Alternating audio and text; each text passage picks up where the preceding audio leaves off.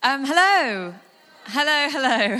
It's so good to be here. I'm Bex. I've been part of KXC for coming up 3 years now and love it. Feel like this is our home. I literally live 30 seconds away as well. So I don't know why I'm telling you that. It just means that I live really close. But it's so good to be here. For those of you that were at the weekend away, well done. I don't know why you're here, but huge well done to you. And those of you that weren't, can I just encourage you, at some point the talks are going to go up on the website. And they're this couple called Julian and Katia. And they spoke to us this weekend kind of as a church community. And you guys were there in spirit, but you weren't there physically, which means that you missed out on the stuff that they were talking about, which is unbelievable. They spoke prophetically, directly into us as a church here at KXC. And I actually think that what they spoke about is almost going to be like a heartbeat that carries on for the rest of the year and for the rest of KXC and as we carry on. So please, can I encourage you, just listen to them, spend some time, put some time aside on your way to work, whatever it is, because I'd hate for you to miss out on what we now are probably going to refer back to. I'm just saying that. I'm not in charge, so I don't know. Maybe we won't. But they've had such an impact on me and my sense of belonging here that I just really want to say that to you as well. So yeah, that was my first thing. But for today, what I'd love for us to dive into is this theme on identity. And we're going to look at that in two ways. But I don't mean identity as in like, hi, I'm Bex, I'm 24, I'm a coach. And I've actually had a complicated relationship with names because I was Rebecca and then Becky and then Bex. And then actually when I was 8, I just remember having this breakdown and saying to Mum, I don't know if you remember this, but Mum, like, when can I change my name? And she said something about the legal age that you can change your name. And she was like, why, darling, why? I want to be Laura. No idea why. I just really got captivated by the name Laura. Anyway, the legal age came and went, and I'm still Bex, and I might be Becky again, who knows? But I'm not talking about identity as in the kind of the bits that make us who we are. I'm actually talking about like the core, like, you know, like the depths of your being. When everything else is taken, when stuff goes wrong, the actual, like, what makes you you? That's the identity I'm talking about. That's what I want us to explore. And then the other thing I want us to explore with identity is, do you ever get it where you know the truth of something? So, I am a child of God, or I am fearfully and wonderfully made. You hear these things and you say it and you know it's true. I know it's true. And yet my reality, how I feel, what I experience as a sense of self doesn't match that. Do you ever get that? And it's this tension, this void in between, I know it, do I know it, do I remember it? Yep, I know it, the Bible's true, so it must be true. Yep, I get it. And yet, I do things, and I feel things, and I think things, and it doesn't match. That's also what I want to look into. Rather than just being like, woo, identity, yeah, okay. But actually, who are you? And what happens in that gap between what you know and how you feel? And I'm going to do that using 3 things. One is we're going to look at 2 Corinthians together. The other is I'm going to talk about a courtyard. And the other is we're going to talk about football.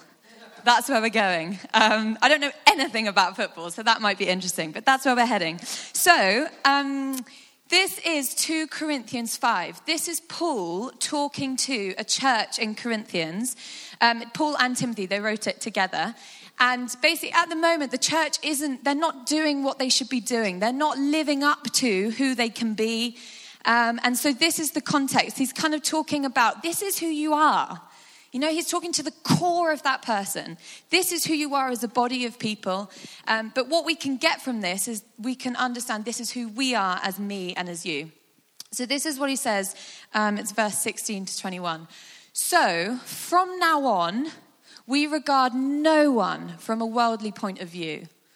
Though we once regarded Christ in this way, we do so no longer. That's a little bit in brackets. It's basically like saying we accidentally looked at Jesus as the world looked at Jesus and we missed it. We missed all of his amazingness. So we're not doing that anymore. Don't look at Jesus. Don't look at ourselves the way that the world does. Therefore, if anyone is in Christ, he is a new creation. The old is gone and the new has come. We are therefore Christ's ambassadors, as though God were making his appeal through us.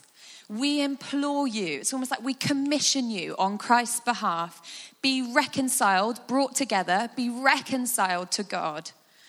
God made him who had no sin to be sin for us, so that in him we might become the righteousness of God. So that's great. There's a lot in there about identity. There's a lot about what makes us us. There's a lot about what makes you you. But I don't know if you noticed right at the beginning, so from now on. You wouldn't really use that phrase unless something has happened that then changes something. You know, this song in The Greatest Showman, show of hands, anyone seen that? Okay, good. Those of you that haven't, treat yourself tonight.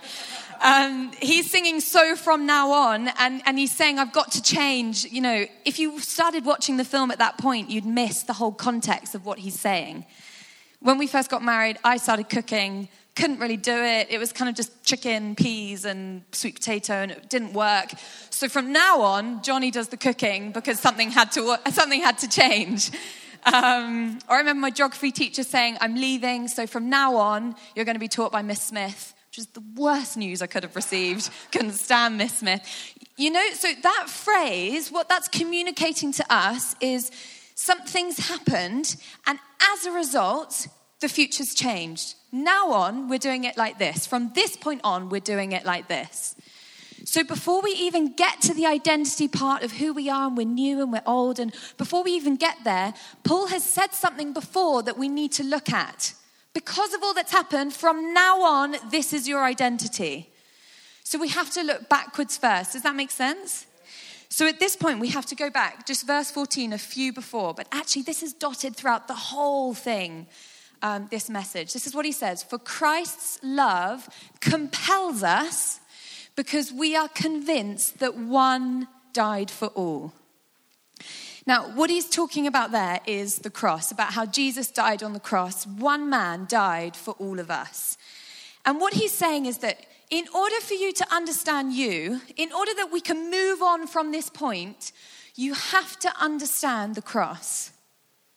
We have to look first at the cross in order to work out, who am I?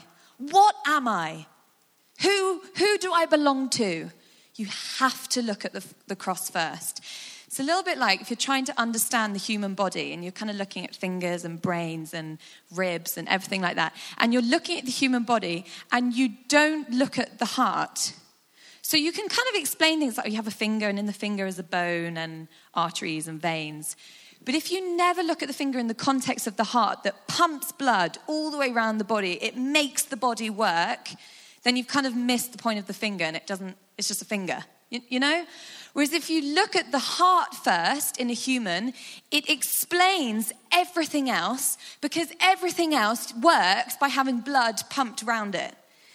So the cross is a little bit like looking at the heart first to then explain everything else that we are.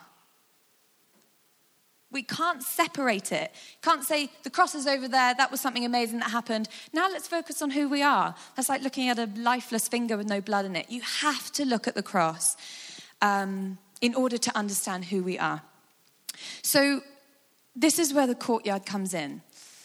In fact, actually, sorry, before I talk about that, I just want to put this in context of what a kind of crisis on identity can look like. That sounds dramatic, but you'll have moments or examples in your life that bring to life this feeling of, oh, who am I? That might be something to do with family. That might be something to do with acceptance. It might be something to do with your relationship status, money.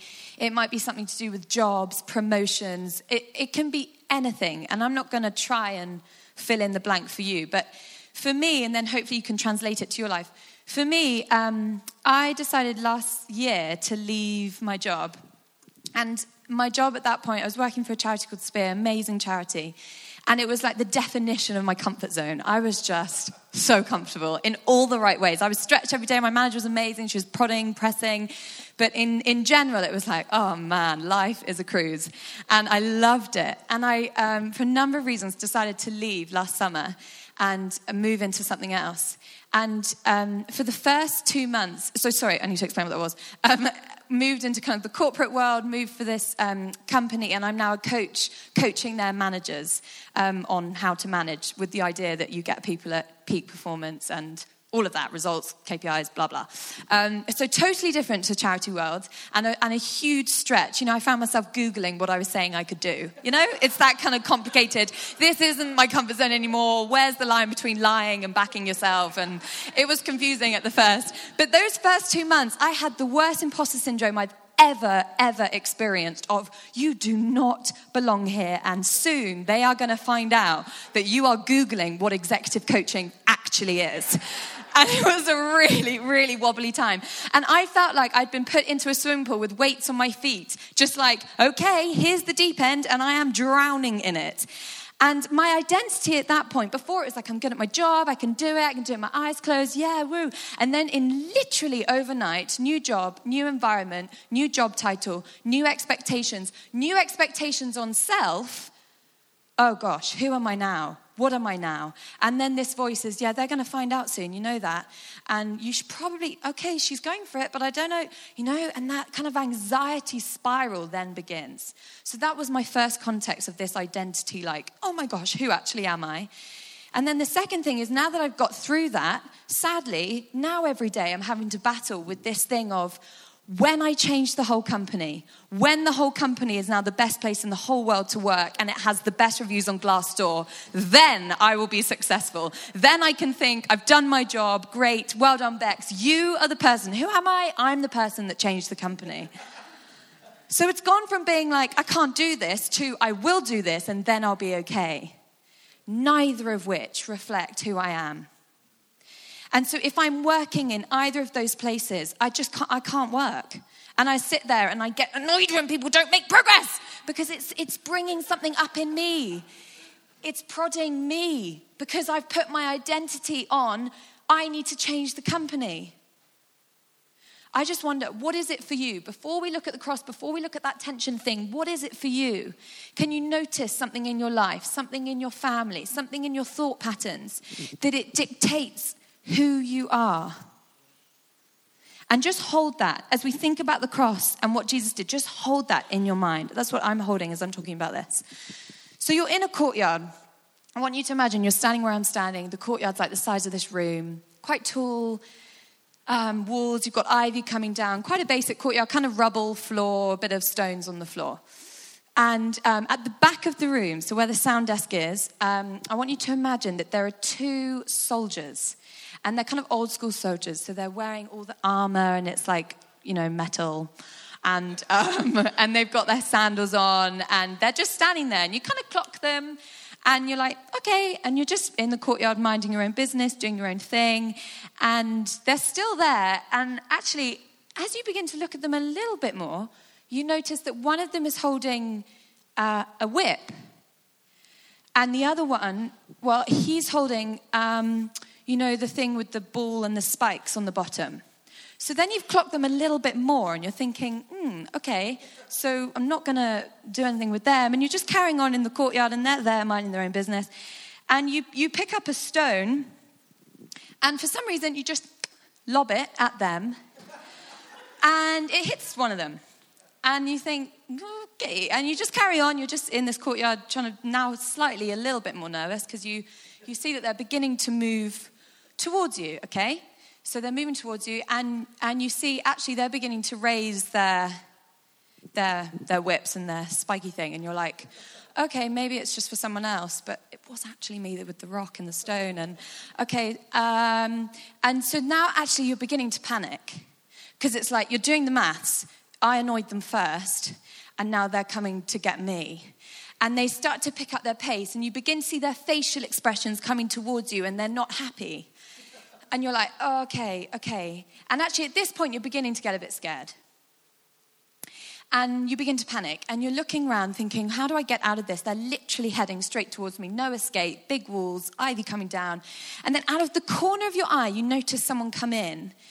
And you just kind of know, it's, oh my gosh, Jesus, he's here. This is great. Jesus, what are you doing here? And he comes over and he starts talking to you. Thank goodness you're here. These people, they're about to come and hurt me. It was kind of my fault because of the whole rock situation, but I don't know why I did it. I don't even know why I did it. But anyway, thank goodness that you're here. How are you? You are kind of like how I imagined, actually. Yeah, it's good to see you. And he's just kind of looking at you and smiling. And I'm like, he's not talking, but and I'm kind of like, where did they go? I can't see them anymore. Okay. And then he says, oh, Bex, I love you. You're my child and I love you. And you're a bit like, cool, yeah, no good. I'm just trying to see, because they were holding quite lethal things. And he says, just listen to me again. You're my child and I love you. And you're like, yeah. No, you're my child and I love you. And then you just notice Jesus in front of you, just begin to flinch. You're like, and he just begins to flinch again. And then you notice he's crying. Oh, Jesus, why are you crying? Where did you even come from, by the way? Why are you here? And then you notice, oh no, what are you? And they, no, sorry, that was my, and he says, no, I love you. You're my child and I love you. And you say, no, that was my fault. Stop doing what you're doing to him. That was my fault. I did it. Stop it. Stop. You're my child, Bex, and I love you. You're my child and I love you. Can you imagine if in that moment I said to Jesus, thank you so much. I just need to go change this company and then I'm going to be okay. I just need to go stop having as much fun and then I'll come back and then I'll listen to what you're saying. Or I just need that person, you know, that CEO, he's really important. So I just really need him to like me and then I'll come back and listen to what you're saying. He's like, no, you're missing it. Listen to me. You're my child and I love you. And the action of what he's doing in that moment is communicating to us our identity in a way that nothing else will ever. Imagine if you're running off. Oh, sorry, I just need to go get a boyfriend and then I'll be okay. And then my identity's fine. And then I'm going to listen to what you're saying. Oh, you're saying that I'm your child and you love it. Yeah, okay. I can't listen to that just quite yet because I just need to go and He's like, no, stop. You're my child and I love you. It would be as if you plan to cook for 16 people, 20 people for the rest of your life when the only person you ever are going to cook for is Jesus. And it gets crazy. You start saying, can you just taste this in case the other 16 won't like it? Do you think they'll like it? Is it okay? And he's like, but it's just me. You're just cooking for me for the rest of your life. Why are you suddenly got all these plates out? Well, no, because I just need to deal with these people. I just need to overmake just in case they turn. He's like, yeah, but I'm the only guest. I don't get it. Why are you cooking so much?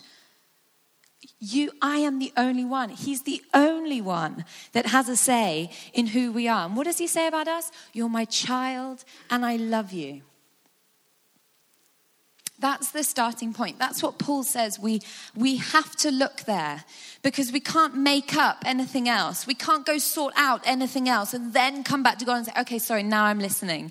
He's saying from this starting point of being chosen by me and being my child, then you can go out and go sort the company out, go sort this out, go do this, go do whatever else. None of that is bad. But if that's your starting point of who you are, it warps what God has done for us. We miss what God has done for us on the cross.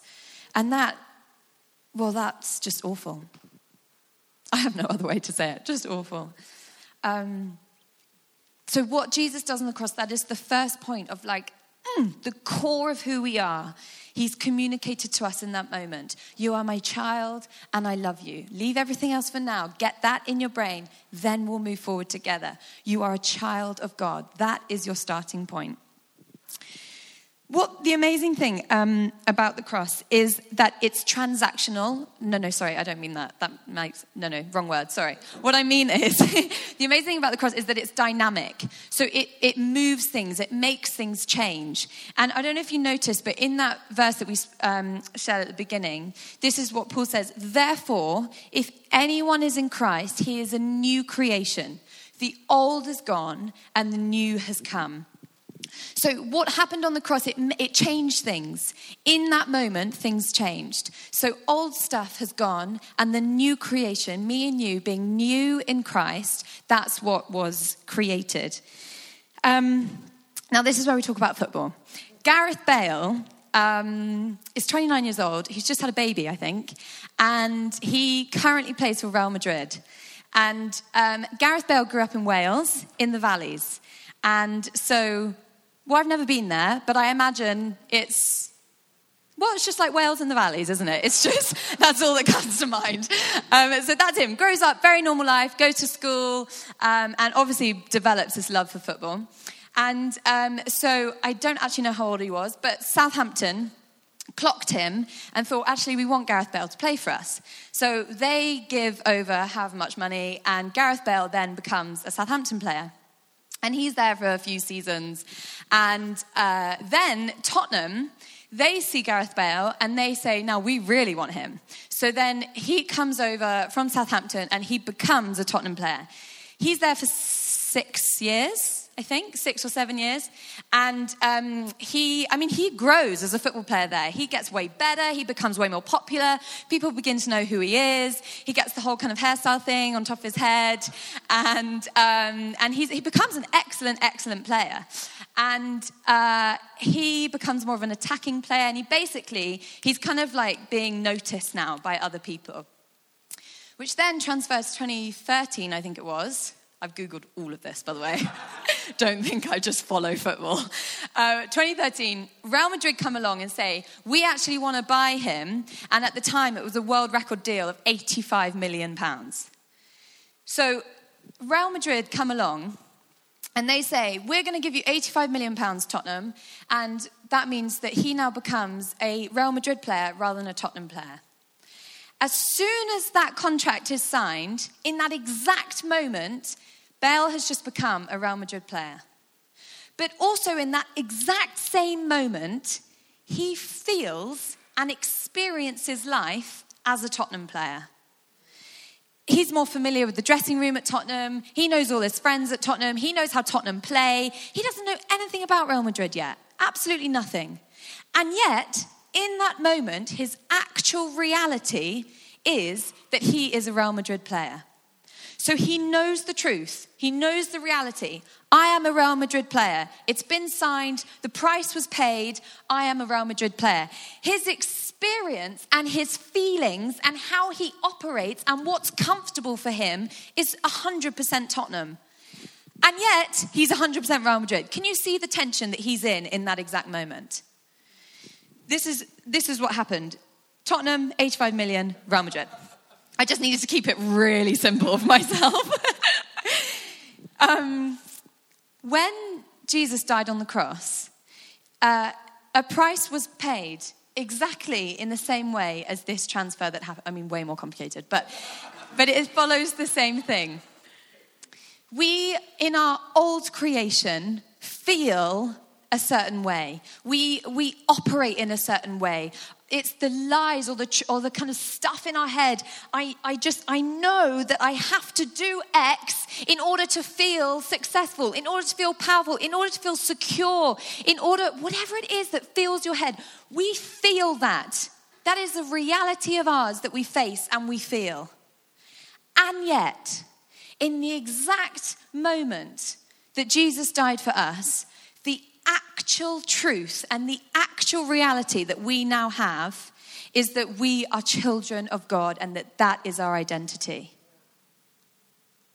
Can you see that tension? It's totally normal for us to know the reality, to know the actual truth, and yet to feel something totally different. But the transaction happened, it shows it here. God made him who had no sin to be sin for us, so that in him we might become the righteousness of God. The equivalent of the 85 million. Here's our sin, and there's God's righteousness. He says, okay, give me the sin, and you can have the righteousness. That's what happens on the cross. That's the transaction, the deal that's been signed.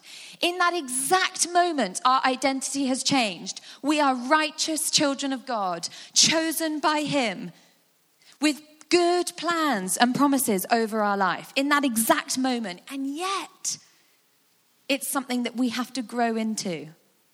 If you're feeling that tension and it makes you think, well, sack it. I've screwed it up again, and I should be feeling like child of God, la, la, la, but over here I'm feeling like a failure, rah, rah, rah, so I just give it all in. No, you're on the right path. That's how we should be feeling.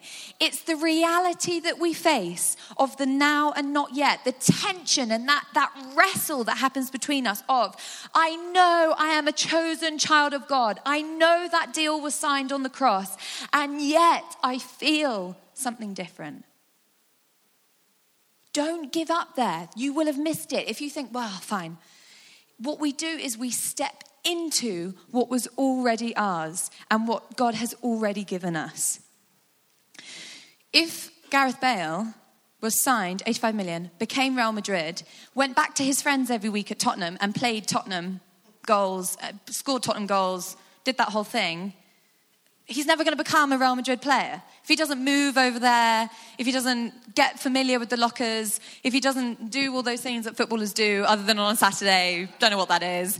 But if he doesn't do that and he's like, yeah, I'm just going to carry on hanging out here. It's like, well, you're never going to feel like a Real Madrid player then, are you? You're never going to fit in. You're never going to be able to do your absolute best as a footballer for this team if you're not practicing and living and absorbing yourself in that.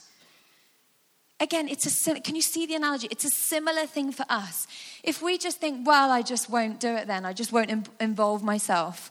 Or I won't kind of press in for who God says I am. Then, yeah, we're not going to feel like that. We're not going to become like that. It's this incredible thing that it's something that's been given to us and we grow into it, even though it's something that develops and changes. So I have a niece, I have a nephew as well, but I'm just going to use the niece for now. And she's called Amelie, she's 2. She's actually Queen Sass, she's amazing. And when she was first born, she was Amelie Edwards. And that's her name. She will always, maybe until she gets married, but she'll always be Amelie Edwards. That's kind of the identity on her at that point. When she's a newborn, she's got no idea of that. She's no concept of that, no reference point of, I am an Edwards. She just doesn't. And as she grows up, she will become more and more aware of, oh, I'm stepping into this thing that's always been mine. I haven't had to earn the Edwards. I haven't had to kind of work it out, or at some age I got given it. It's always been mine from newborn all the way up till she dies. And yet as she grows and develops, she steps more and more into that identity. Being a child of God, it's there for us. It's given to us. It's fact. Having that as your starting point is something, it's the equivalent of being born. And it's something that we grow into and we become more apparent, or it becomes more obvious. And we step into it and develop it. And that's why I love, I'm going to finish with this. That's why I love the language that we use here at KXC. If you're new, a few years ago now, we were looking at apprenticeship and this idea of like becoming like Jesus and practicing to be like Jesus, not just assuming it will happen. And I love that kind of like doing word sense of becoming like Jesus, stepping into our identity in Jesus. Because it insinuates that actually it's exactly how it should be. We're not supposed to just feel like a child of God. It's something that you work on and you develop, and it becomes kind of more and more normal the more that you press into it. Which is extraordinary when you then think about something like coming to church, going to Hub, belonging to a pattern, serving, praying for someone, reading your Bible. They're not just cute things that you do because you're a Christian. They're things that are forming your identity in God. That's the equivalent of Gareth Bale going to Real Madrid and training as a Real Madrid player. He's becoming more like a Real Madrid player the more that he practices with Real Madrid. The more that we practice becoming like Jesus, the more we step into and become better at being children of God, having that as our starting point. I love that idea that you're accumulating points, not in a bad way as in like you have to earn it, but accumulating like I'm becoming more like it, I'm becoming more like it, I'm becoming more like it. Which is why we say come to church, commit to church, join a hub, get involved in Pattern, pray, read your Bible, do all that stuff that the Pattern website says to do. Because it's not just so that you're a good Christian, it's so that you become who you are. And you step into your identity. Now, I don't know what you need to do. I mean, we always set New Year's resolutions, don't we? And trying to build new habits or cut old habits. Or I don't know if you need to print a photo of Gareth Bale on your bathroom door. Or I don't know what needs to happen. But the enemy will want us to think, oh, you don't feel like a child of God. Yeah, that's because you've still got a long way to go to get there. And he just slightly warps it to make us think like, oh, yeah, okay, I just want to go to church. I can't even be bothered. I can't reflect on this week. Oh. And it just taints the truth.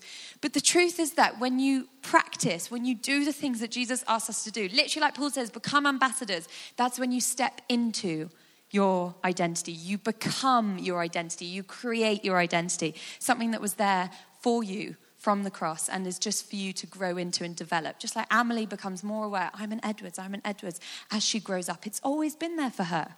And the more she grows up, the more that she realizes that. So can I leave you with that? That you can't look at who you are. You won't find answers in who you are and what gets you out of bed in the morning and how secure and stable you feel if you miss the cross. Go back to the cross. Ponder on the cross. Reflect on the cross. Reflect on what he did. That's what the gritty part of who you are. And then secondly, when you're feeling like, oh gosh, I screwed that up, or I didn't do that, or who am I, or I need to do this in order to da-da-da-da, and that kind of chaos goes in our head. Practice becoming, belonging, doing what Jesus did, because that is what is creating you into the identity that God has given you.